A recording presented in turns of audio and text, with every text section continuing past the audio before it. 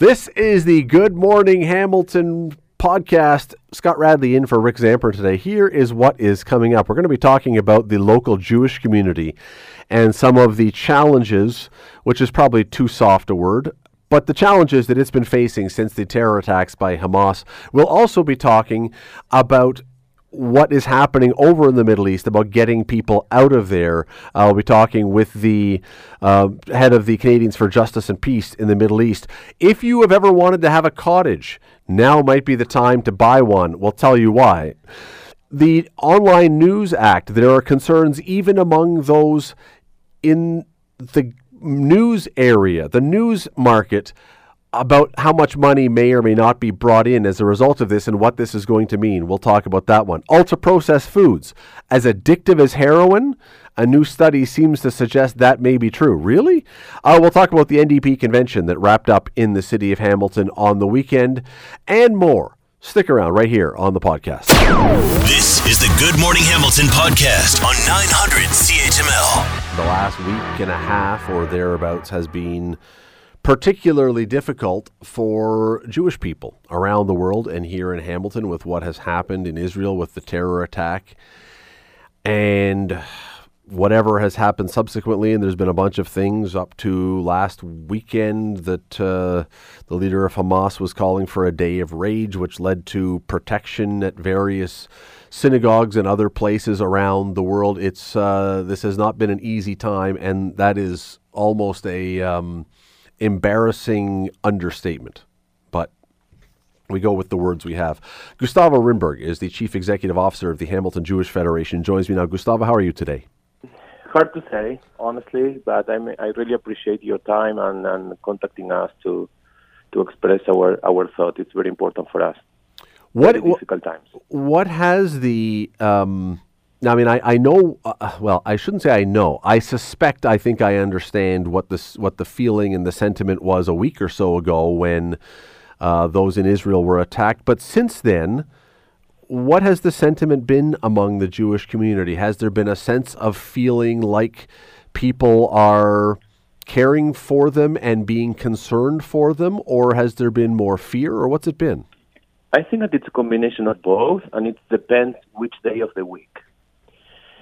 The beginning, we receive at the office in Jewish organizations a lot of support from allies, friends in the community. At the same time, the opposite, So the Jewish community right now, we feel, unsafe sometimes. We have to take care of extra security that we never had before, especially in Hamilton. We have to face families that they are afraid to send the kids to Jewish schools. There are people that they are afraid to go to synagogues, people that they are afraid to do the normal Jewish life. So it's very complicated, and for sure, the situation between the Hamilton MPP, who promote this kind of actions of Hamas and these terror attacks, it's very uncomfortable, very uncertain for the Jewish community to be dealing with this, But at the same time, we have to keep strong, united.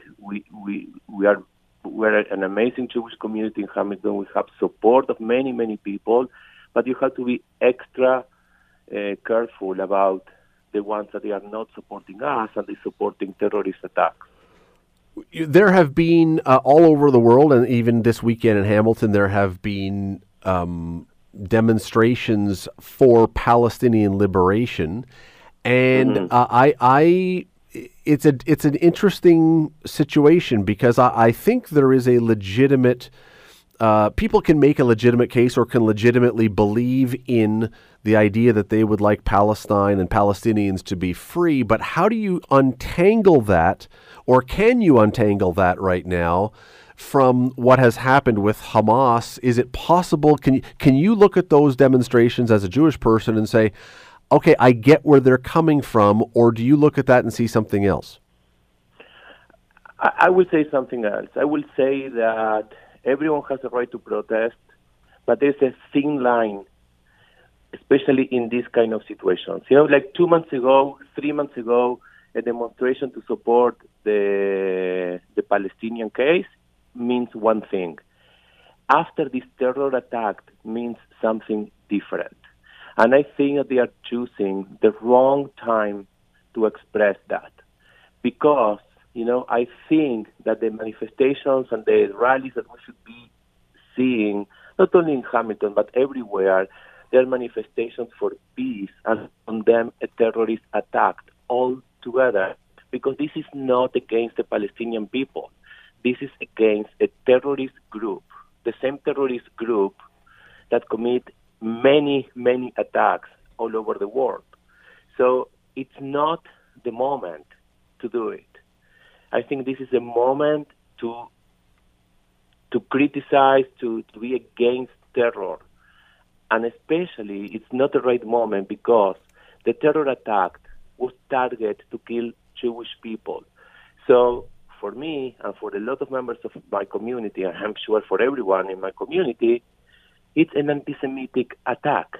So we have to condemn that together. This is not about a war against the Palestinian people. This is combating terror and anti-Semitism. That's what it is. It is, Gustavo, it's inevitable that in a war, innocent people die. There's never been a war where innocent people have not died, where they have been, collateral damage, if you want to use a cliche, which reduces it to something ridiculously small. But we believe that there is going to be an Israeli ground attack. Israel certainly has been going after Hamas. Do you worry that when we start to hear about some innocent people dying on both sides, but especially within Gaza, that sentiment is going to turn against Israel and things become more difficult for you? It's going to be more difficult, but I will call everyone to think about, first of all, how many innocent people were killed last Saturday. And we were not in a war last Saturday. And there are like 1,500 Israelis, also innocents and civilians, that they were killed. So where are we? So yeah, there's going to be many casualties in both sides. But Hamas started by killing 1,500 or more, we don't know yet, innocent people. So where are the standards? I mean, why the people that will die in a war, are different from the ones that were killed a week ago? It is. The whole thing is so sad and so complicated, and as you explain, so difficult right now. Gustavo, really appreciate taking a few minutes to talk about it today. Gustavo Rymberg, Chief Executive Officer of the Hamilton Jewish Federation. Thank you for your time. You're listening to the Good Morning Hamilton podcast from 900 CHML. We are keeping our eye, everyone is, not just us. I mean, we being the general, we are keeping our eye on what is going on in Israel and Gaza and that whole area of the world. It is an accelerating situation, and that is not good. And there is an expectation that there will be, in all likelihood, it seems anyway, a ground war soon, and it's just a horrendous situation. It's just a horrendous situation.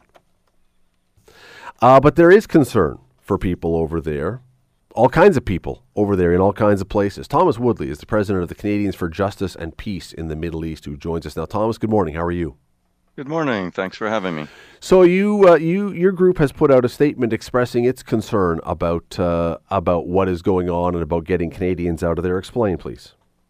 Yeah, absolutely. Well, I mean, we're concerned for everyone, every civilian on both sides, but right now it's the civilians in Gaza who are under assault for a week now, and sort of seems like an indiscriminate assault, which is, of course, against international law. But of course, the Canadian government, one of its first concerns is to evacuate its own citizens. And when you have a territory that's under what Israel calls complete siege, it's a tricky thing for Canada to get its civilians out. Friday, there was talk of there being a way to get civilians out. Canada isn't the only country that has foreign nationals in Gaza. And there was talk on Friday that maybe for a few hours on Saturday afternoon, there'd be a way to get foreign nationals out. Unfortunately, on Saturday, it seems Israel said, nope, it's not going to happen. And that was that. So if you're a Canadian in Gaza right now, you're trapped. On the contrary, if you're a Canadian in Israel who wants to get out, as of Saturday, there'd already been 4 flights to get you out of Israel. For Canadians stuck in the West Bank, they're not allowed to go through the Ben Gurion airport in Tel Aviv. They're forced to go out through Jordan, so they have to cross on the east and get out through Jordan. And there have been no flights for Canadians out of Jordan. So I don't know if you know, last year Amnesty International published a report saying that Israel had been practicing apartheid against Palestinians, or had installed a regime of apartheid, and that apartheid plays out in this sort of thing, whereas Israelis are able to get out very easily and Palestinians are stuck and prevented. And because of a 2-tier system, because of their nationality, they can't get out of the one airport right now where Canada's flying flights. And that's really an unfortunate reflection of reality, and the reality that Palestinians live on a day-to-day basis. And you've clearly said that this is the result of Israel, that Israel's policy doesn't allow this. Could they get out? Would Hamas allow them to get out even if they wanted to get out, though? Is this entirely falling on Israel, or is the reality that Hamas does not want its people to get out? There's been no statement from Hamas saying people can't get out. Absolutely not. It was the actual plan that Canada had was to get Canadian civilians out of Gaza through Egypt. And they were trying to negotiate with Israel if Israel would allow the safe passage of Canadians out through the Rafah closing in southern Gaza into Egypt. And Israel actually said, well, if you we won't permit that, and we may even bombard people trying to get out through the Rafah crossing into Egypt. So it had nothing to do with Hamas. I will. Since you mentioned Hamas, I will bring up something on that. I was listening to some Israeli media last night, and quite often Israelis say, Hamas is using human shields. And a few months ago, I actually looked back into, past. This isn't, of course, the first time Israel has bombarded Gaza. And it's not the first time they've accused Hamas of using human shields. I looked in past conflicts, 2014, 2008, 9, 2011. And the human rights organizations did not find explicit examples of where Hamas had sort of placed their fighters right next to something or placed civilians in front of their things. I mean, it is a highly urban environment, and you can't necessarily expect, Hamas fighters to stand out in the middle of an open field with a rifle and face off with a helicopter. On the other hand, they're not. The human rights organizations like Amnesty and Human Rights Watch had not found instances where Hamas had explicitly placed, their military operations in a way such that, civilians were intentionally put in harm's way. So this is something that's often repeated, but has not actually been demonstrated in past conflicts. As I say, I'm reading the statement that Canada must demand Israel lift the siege of Gaza. Canada must use political ties with Israel to guarantee the safe evacuation of Canadians. Yeah. Push Israel to waive its racially discriminating policies. Push Israel to respect international law and cease all military actions which endangers Gaza civilians. There's lots of demands on Israel. I see not one demand that your group has made, though, towards Hamas. Hamas staged a terror attack, and I don't see any demand that they participate in getting Canadians out of there. This seems very one-sided from where you're coming from. It's because Hamas hasn't made any step to prevent civilians from leaving. I mean, we have made statements where we have said that Hamas's attack on Israeli civilians is obviously in violation of international law. But Hamas currently isn't preventing anyone from leaving. Do you see, Israel called on people over the weekend to to 1.1 million people to entirely vacate the north of the Gaza Strip. Was there any opposition from Hamas? No. I mean, I'm not here to be an apologist for Hamas.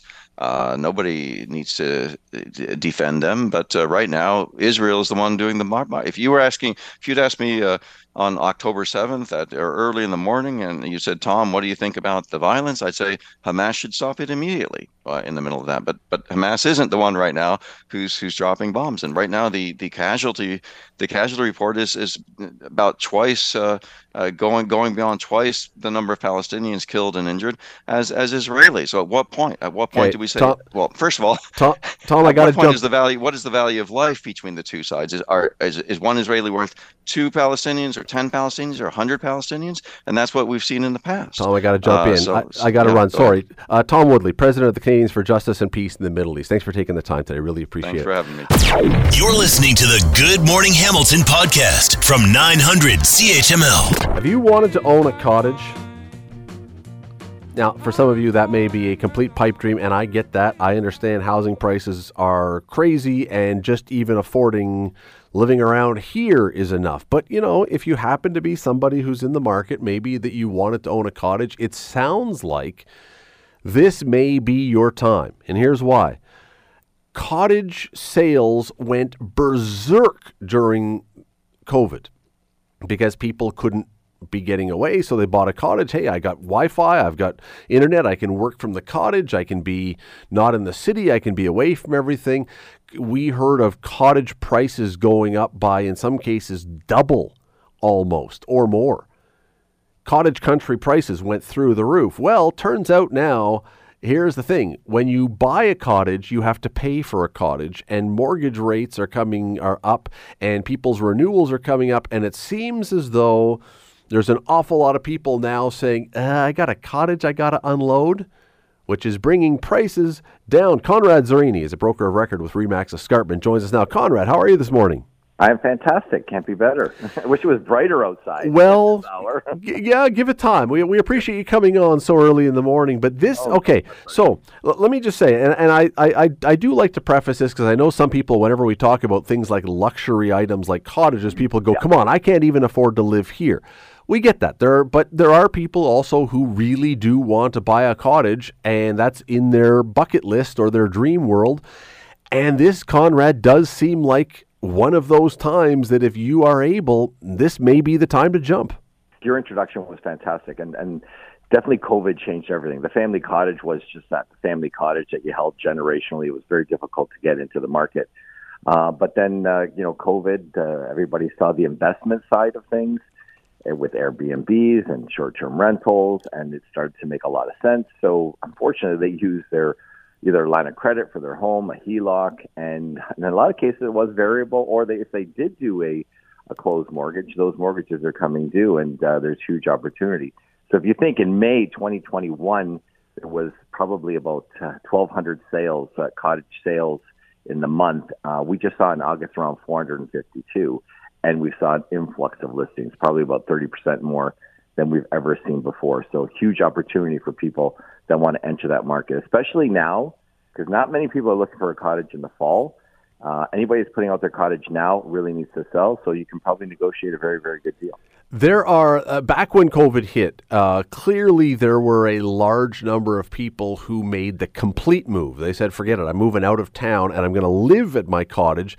I don't know how many of those people now, see, there's two things here. There's the one which is the second home, which I can't afford because I can't afford the mortgage payment. The second, I've often wondered about this is, well, now that life is back to normal and we don't have to be living in isolation, have people discovered, it is really isolating, especially in the winter, to be up in some of these places, and I need to be around people. Yeah. And businesses are calling people back. Like RBC that too. Said it again. Dave Mackay is saying it again. We want you back in the office. So we're seeing that 3 day a week in the office, and people think the commute is something more difficult. Now you might see a 4-day and then eventually a 5-day. That trend is coming back because all these banks, they finance offices. So that trend of being able to relocate and operate remotely is dwindling. And you're absolutely right. This is you say you wait for the shoe to drop. the investor shoe is dropping because Airbnb has stricter rules. And now you've got this happening. The other shoe is dropping, which is people, dealing with remote work, having to come back to urban centers because that commute is just too crazy. And they're really seeing it and feeling the fact that, they must come back to closer to town. We're seeing it all over. We've seen it in our markets too, like areas, remote areas are not doing as well. Inventories are high.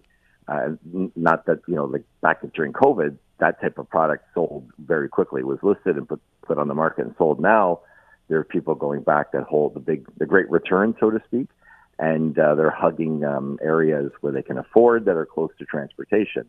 So that's why the cottage, the other piece of the puzzle. Conrad, when you have more and more cottages that are going on for sale, there's two things. Again, we keep coming back to the two things here, but one of them is there is availability. There wasn't even a really availability for a while. No. But is this also driving down the prices? I said off the top that you could get a deal, but am I right, or is it just that there's availability? Have prices also dropped? Oh yeah, prices are dropping, and it's noticeable. Cottage has always been a volatile market to begin with, especially if, let's say, you did have that family cottage, and I remember back in the '90s and people saying, I think we have to sell the family cottage. The economy is really stretching our dollar, so let's regroup and that type of thing. So yes, the other thing is maintaining a cottage and keeping a cottage is much, much more expensive than it was, even 10 years ago. So the cost of renovations, your break walls, all that kind of thing is just is adding to it. Gas prices. There were people, I have friends of mine, the upper end friends of mine that were flying up to their cottages, like it was, they were real rock stars, right? But that's even changed because that's more expensive. So yeah, it's really at that price point. I would say that, I know this is a big price point, but that $1 million to $1.5 million price point, there's a huge advantage. Prices have been dropping in double digits. Where it's kind of stable is that $5 million plus. When you're on the big three and you're $5 million plus, those people are really not affected by all this. No. And they always had that cottage, and they're prepared for what the cost of a cottage is. But people that just entered the market in 2021, a third of the cottages for sale today are people that entered the market in 2021.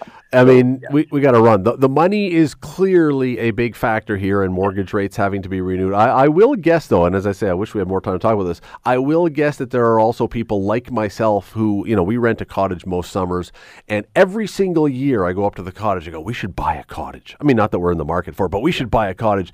And then I get to this time of year and I think, I am so glad we didn't buy a cottage.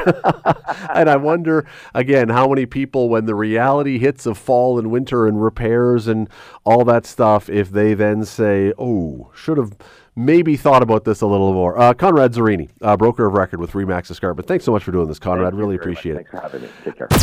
You're listening to the Good Morning Hamilton podcast from 900 CHML. We are talking food. Your Twitter poll today. New research says highly processed food like chips and ice cream are highly addictive. Are you an addict?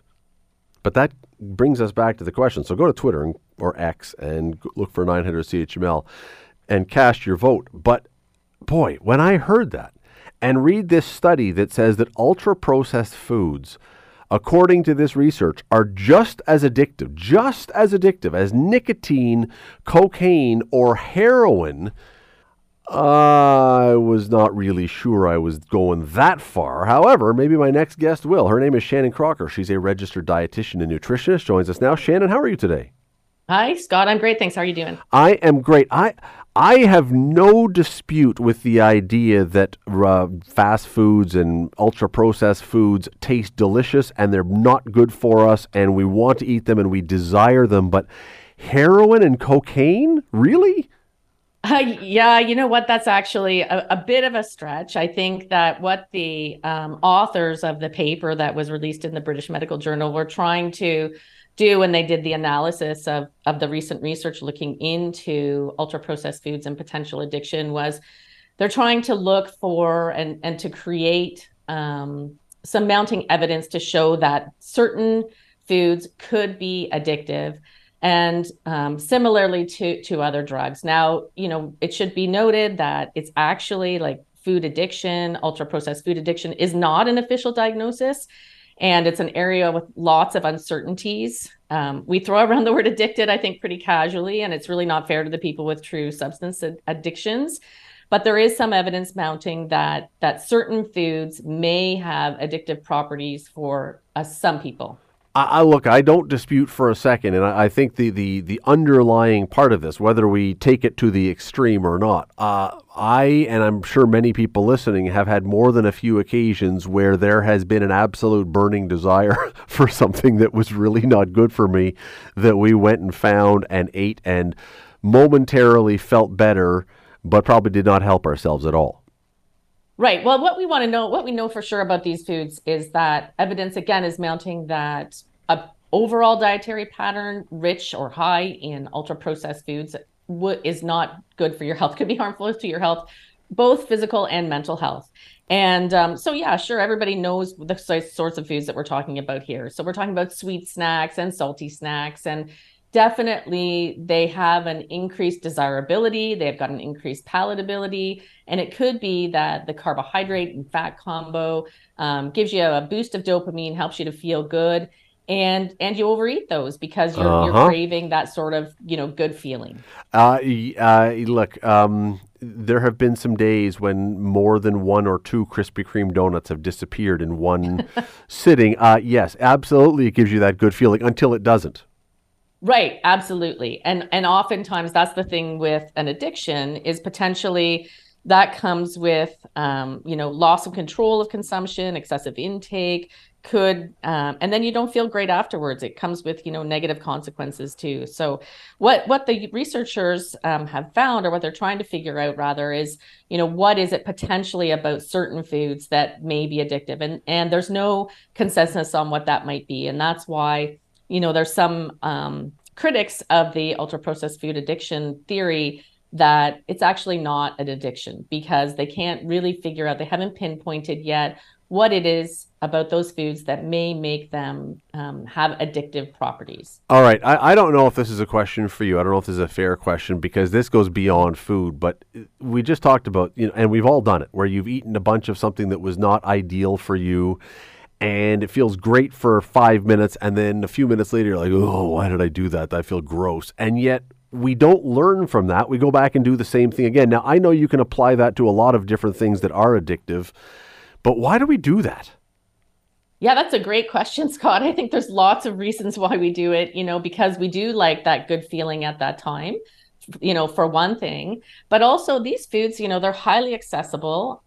They're highly affordable typically. And so they're available everywhere in our environment, and they're a part of so many things that we do. You have a big football game, and what are the foods that you've got there? It's not broccoli and cauliflower and salad generally, right? Like, it's everywhere. These foods are everywhere. And so, it's really hard for people to, not have those foods, or to avoid those foods in life. And we don't necessarily want people to avoid those foods all the time, right? Like, food also does bring pleasure. And really what I would say to people is it's the overall eating pattern that we want to look at. So, what are you eating week to week, month to month, year to year? That's what really, truly indicates the impact on your health. We know that the quality of your overall eating pattern is linked with your health, whether that's good or bad, depending on the foods overall that you're eating. Are you suggesting that when you have a Super Bowl party, it's not just a tofu buffet? I have not seen that as yet, Scott. I have to tell you.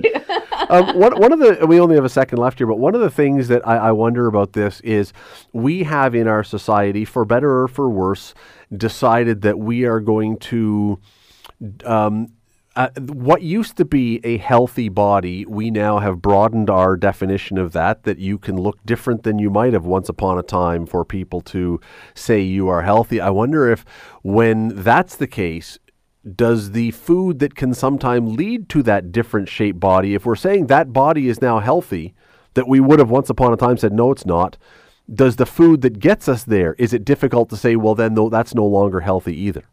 Well, first of all, I think that there are a broad range of bodies that are healthy, and weight doesn't necessarily define what your health is. So I think that's important to say right off the bat. Body size doesn't indicate your health status. And particular foods don't necessarily cause you to gain weight. Again, it's your overall dietary pattern that's important. And it's really, truly like, your health indications versus your body weight that we need to look at when we take a look at, like, are you actually healthy? That is Shannon Crocker. She is a registered dietitian and nutritionist, and I'm just terrified to think that how much talking about this has made me want a donut. But I'm not going to do it. I am not going to do it. But I'm going to take Shannon's lessons and not going to do it this morning. I really appreciate you jumping on board, though, Shannon. Thanks for doing this. Thanks, Scott. Take care. You're listening to the Good Morning Hamilton podcast from 900 CHML. The NDP was in town on the weekend holding their convention. A lot of things on the table, a lot of issues. This is what happens at these party gatherings. You go over a bunch of stuff and do a lot of things. Well, one of the things that was on the agenda was a review of Jagmeet Singh's leadership. I want to bring in Kim Wright. She is the founder and principal of Wright Strategies. Kim, how are you this morning? I'm fantastic. How are you? I don't know if I can rise to the level of fantastic, but I'll be really good. We'll go with that. You know what? It's always good to start with goals on a Monday. That's right. Including being fantastic. Kim is aspirational on a Monday morning. That is good. Maybe Jagmeet Singh needs to be aspirational. And the reason I say that, he got an 81% approval rating among his party members for his leadership. However, that is down now in each of the last 2 times that he has had a leadership review. And you start to wonder, there seems to be the hints of at least a few people in the party grumbling of some of the things he's doing. Should he be concerned?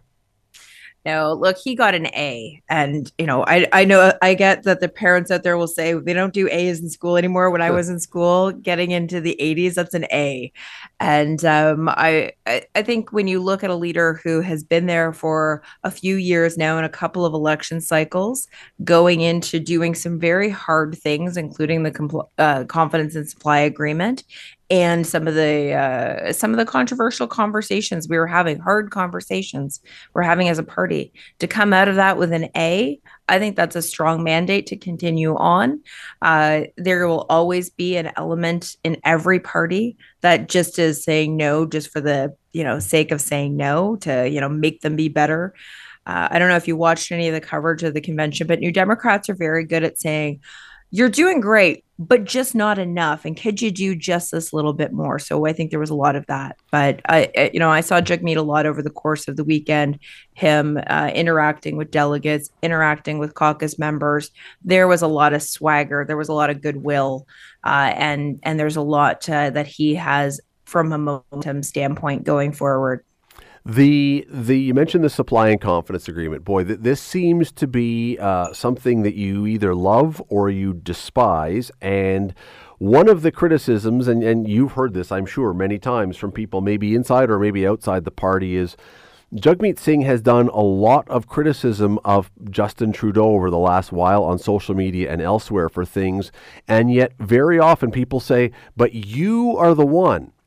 You are the sole person in Canadian politics who could actually do something about this by ending your supply and confidence agreement and voting down this government. You have the unique power to do something about the criticisms you are leveling, but you're not doing it. What do they say to that? So one of the things that's important to remember is we're actually in a minority government, and in a second minority government. Canadians sent parliamentarians back with back-to-back minority government saying, all right, you knuckleheads, could you all figure out how to make life a little bit better, a little bit easier, stop the bickering, and figure out how to make significant movements on the things that matter? That's the mandate from Canadians for all parliamentarians. What this confidence and supply agreement says is we can still criticize the government, and boy, do we. But on finance bills, on confidence motions, and those really are government budget bills, we're not going to take down the government if and only if the Liberal Party and the government agrees to move on. There are some key items within that. The dental care program that has been party policy, party doctrine forever, and has periodically gone into Liberal platforms, but often they shy away from it. So we've pushed them on making sure that that's there and that's accountable. And the other component of that is the pharmacare bill. That needs to be done by the end of this year, or we will no longer support the government on a confidence and supply basis. I think those things are exactly what you would expect. And I know Hamiltonians are very good negotiators. Those are our negotiating stands. Those are our lines in the sand. And if we don't get those, then the confidence supply agreement is off. And then then the Liberals will have to do what they often do, which is go play nice with the Conservatives. But we think that it's more important to get dental care and pharmacare for Canadians, and that's what we've staked our negotiations on. Do you think that people? I mean, I know it's probably an unfair question to ask you, but do you think people are going to believe that, though, that if pharmacare does not happen to the NDP's liking, that it really will pull out of this by the end of the year? Or do you think people are skeptical because, as I say, so far there's been a lot of bluster against the Liberals, but nothing that is done on that? Do you think it's a plausible thing, not within the party, not within the rank and file who are in Hamilton on the weekend, in the broader Canadian public? So a couple of things. One, we've actually gotten the government to move on the dental care file, meaningful movement for children, for seniors. So yes, in fact, there are tangible results of that. And Jagmeet Singh, the New Democrat caucus, and this weekend, there was a motion coming from the party convention being very explicit about if we do not have the pharmacare move forward by legislation passed by the end of this year, we will no longer support the government on a confidence and supply basis.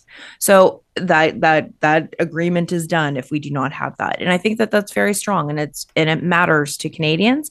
It matters to New Democrats. And I'll say, I'm a bit of a history buff, bit of a history nerd. And Tommy Douglas, father of Canadian Medicare, said, if I had to do it all over again on universal doctor care, universal Medicare, I would have made sure that pharmacare was part of that, because it's great to go to your doctor where you can find them. It's great to go to your doctor. But if you can't take the medicines, if you can't afford the medicines, if you can't front load pay, as many of us do, the medicines, then you've got a diagnosis without a cure.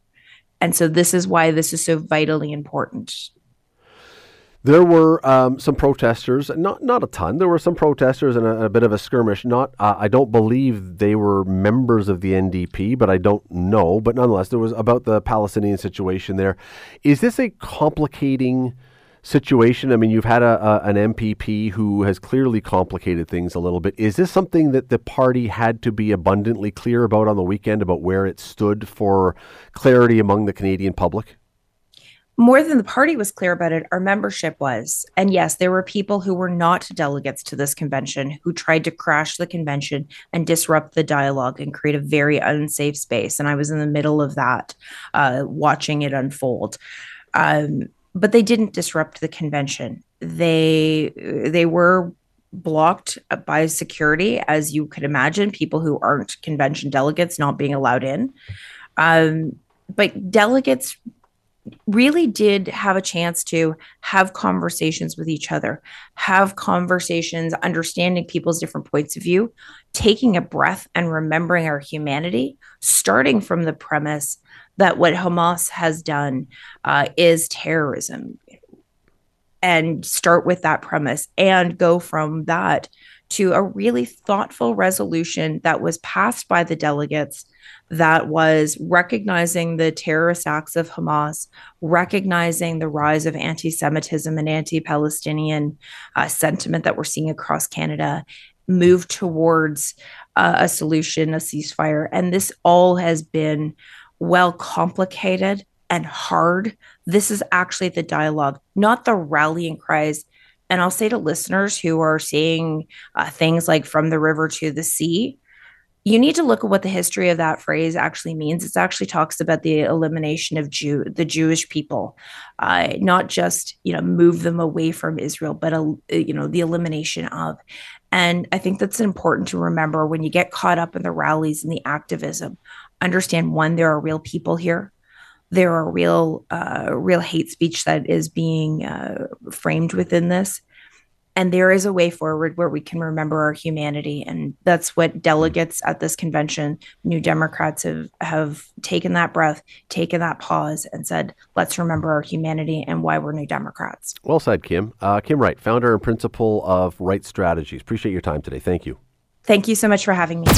You're listening to the Good Morning Hamilton podcast from 900 CHML. Here's something you may not have been expecting to hear. You know about the Online News Act. I'm sure you've heard about the Online News Act. This is the Canadian government's move to get things like Google to pay for news. And you would think that some place like News Media Canada, which represents hundreds of publications, would be fully on board with this idea. However, while it may be, the News Media Canada says the amount that the government is saying Google, for example, is going to have to pay per year for news that it uses is way too high. Google has said this, and now the people who represent the media outlets are also saying, yeah, the government is just... This is not right. The government says $172 million per year is what they estimated last month. Google had said we had sort of estimated based on past performance around $100 million. And so Google has said, yeah, nah, we're not doing that. Let me bring in Carmi Levy. He is a technology analyst and he's a journalist. We love having him on the show here. Carmi, how are you today? I am great, Rick. Wonderful to be here. Thank you. Any surprise that a group like News Media Canada, which you would think would be fully on board with this concept of getting the big places, big companies like Google to pay, that they would be throwing up caution flags? Yeah, it definitely raised my eyebrows because earlier this year in February, this same group accused Google of being a bully when it conducted a test to show what would happen if they went dark. So they've been on one side of the issue, essentially saying, you know, big tech pay up. And now they're saying, well, maybe big tech has a point to make, and maybe we should be a little more conciliatory. So there's a bit of a flip-flop there. It's kind of surprising, but I think what's happening here, Rick, is that we are 2 months away from this law, which we've been talking about for months and months. It's going to be enacted December 19th. Put it on your calendar. And so we're getting down to those last moments. Meta has already gone dark. Google threatened again last week, saying basically we are going to go dark unless anything significantly changes. So I think the clock is ticking and it's getting louder and louder. And I think everyone's kind of afraid of what happens if Google goes dark. It's one thing for Meta, but I think it'd be far worse if Google does. And I think basically this organization is scared. They're afraid of the unknown. They're afraid of what happens if the big tech platforms fold up their tents and go home. They're afraid that we're going to lose an opportunity to finally resolve a problem that's been dogging the media industry for decades. And I don't suggest that they shouldn't be afraid. The challenge, I guess, is the one group that doesn't seem to be afraid here is the government. The government seems, at least to this point, willing to play poker and trust that it's going to win this one. The problem is the stakes are pretty darn high if they're wrong. They absolutely are. I mean, think of how we use Google today. Think of how it kind of works its way into our daily routine. You don't have to open up google.com in order to do a search. It's part of everything that you do. Now imagine that news content can't be searchable through the tools that we're all using. It would necessitate a very significant change in habits among Canadians. We'd have to move to alternate tools like, for example, Bing from Microsoft, which is possible, but a lot of Canadians aren't going to be happy about it. So major change. You know, we've already seen the grumbling with Meta going dark across Facebook and Instagram. That hasn't been as intrusive to Canadians' habits because, let's face it, we don't really use social media in the same way that we use search, but still, it's a major shift, and this will be seismic if it happens, and no one really wants to see that happen. But for whatever reason, the federal government is playing hardball, first time in a long time, and they seem to think that big tech is going to blink, which may yet happen. But if they don't, and they're signaling they won't, Canadians are going to be in a world of hurt in a couple of months. Well, and you said that, Canadians may not want to go to Bing or some other thing. I would suggest they're not going to. Google has become the Kleenex brand or the Zamboni brand, where it is the brand. I don't think people are going to leave. And then what you end up with is this vacuum where the only thing people are going to be exposed to are the blogs and the rumors and the ridiculous stuff without anything to balance that off. That's a problem. It's a huge problem because in the absence of vetted, legitimate, actual journalism, misinformation rushes in. And we've seen that across social platforms. We've certainly seen it since Facebook went dark. Instagram, not so much, because we really didn't use Instagram in that way. But certainly on Facebook, if you look at the quality of an individual's feed, the average person's feed over the last few months since they went dark, it is basically chaos now. And so it's a ripe landscape for the spread of misinformation. And as we've seen time and again, we as Canadians, consumers, social media users, don't seem to be willing to step up to make the efforts to be better consumers of content, to look for it, to actively curate it, and make sure that what we're seeing in our feeds is legit. So it's a combination of factors, but ultimately it means that Canadians will be less well informed, and it'll ultimately mean that we are more susceptible to being swayed by things that aren't legitimately created, but that they are shared with us by bad actors, malevolent actors, to move our opinions in a direction they probably shouldn't go. Why would the government not be listening to publishers and groups representing publishers when the theory is that the government is saying we're doing this to help publishers? If they're saying we want to help you, but then they won't listen to the group that says we represent you and you're not actually going to help us, that seems like it's working at cross purposes.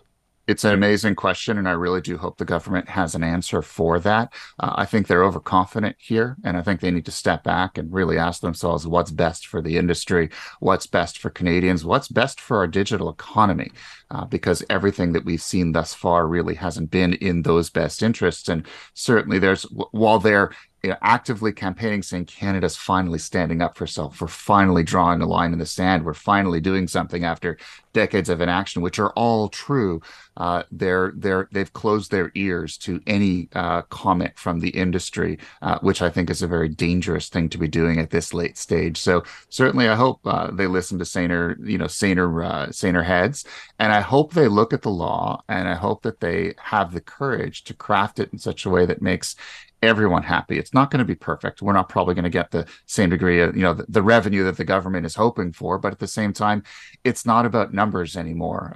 It's about doing what's fair and sustainable, and at least establishing a foundation so that both the tech industries and the media industries can then work together in partnership to make sure that they're still around a few years from now. That's what we're aiming for. And right now, that dialogue isn't happening, and the next move is the federal government's. Yeah, and we got to run. But that's I think one of the concerns within a lot of people in the media is that, okay, so you can play this game of chicken, but if the end result is that most of the media is gone and all that's left is the government-funded one, yeah, there's still something left, but is that an acceptable position and place for this country to be in? And I mean, everyone listening can have their own opinions. Mine is no, but that may be where we're heading. Exactly. Unless the government can actively open up its own checkbook and replace the revenue that would have come from technology companies. But even then, Carmi, then all people say is, look, you're just a government-funded arm. You're just a mouthpiece of the government. That still doesn't solve the problem that we need to have solved. This is we've got a couple months to try and not us. We've got a couple months for the government to figure this out, or this could be a really interesting scenario. When I say interesting, I mean bad. Carmi Levy, technology analyst, journalist. Thanks for doing this, Carmi. I always appreciate it. Great being here. Thank you. Thanks for listening to the Good Morning Hamilton podcast. You can listen to the show live weekday mornings from 5:30 to 9 on 900 CHML and online at 900CHML.com. The Good Morning Hamilton podcast is available on Apple Podcast, Google Podcast, and wherever you get your favorite podcast. I'm Rick Zamprin. Thanks again for listening. And don't forget to subscribe to the podcast. It's free, so you never miss an episode. And make sure you rate and review. 911. 911. What's your emergency? I'm on a cruise ship. There was an explosion. Oh my God, the ship is sinking. I can't get out. There's water everywhere. We're going down. I've got a lock on your location. Stay with me. Hurry. Hello? Are you there? Help is on the way. Angela Bassett and Peter Krause return in an all-new season of 911 on a new night. Thursday, March 14th on Global. Stream on Stack TV.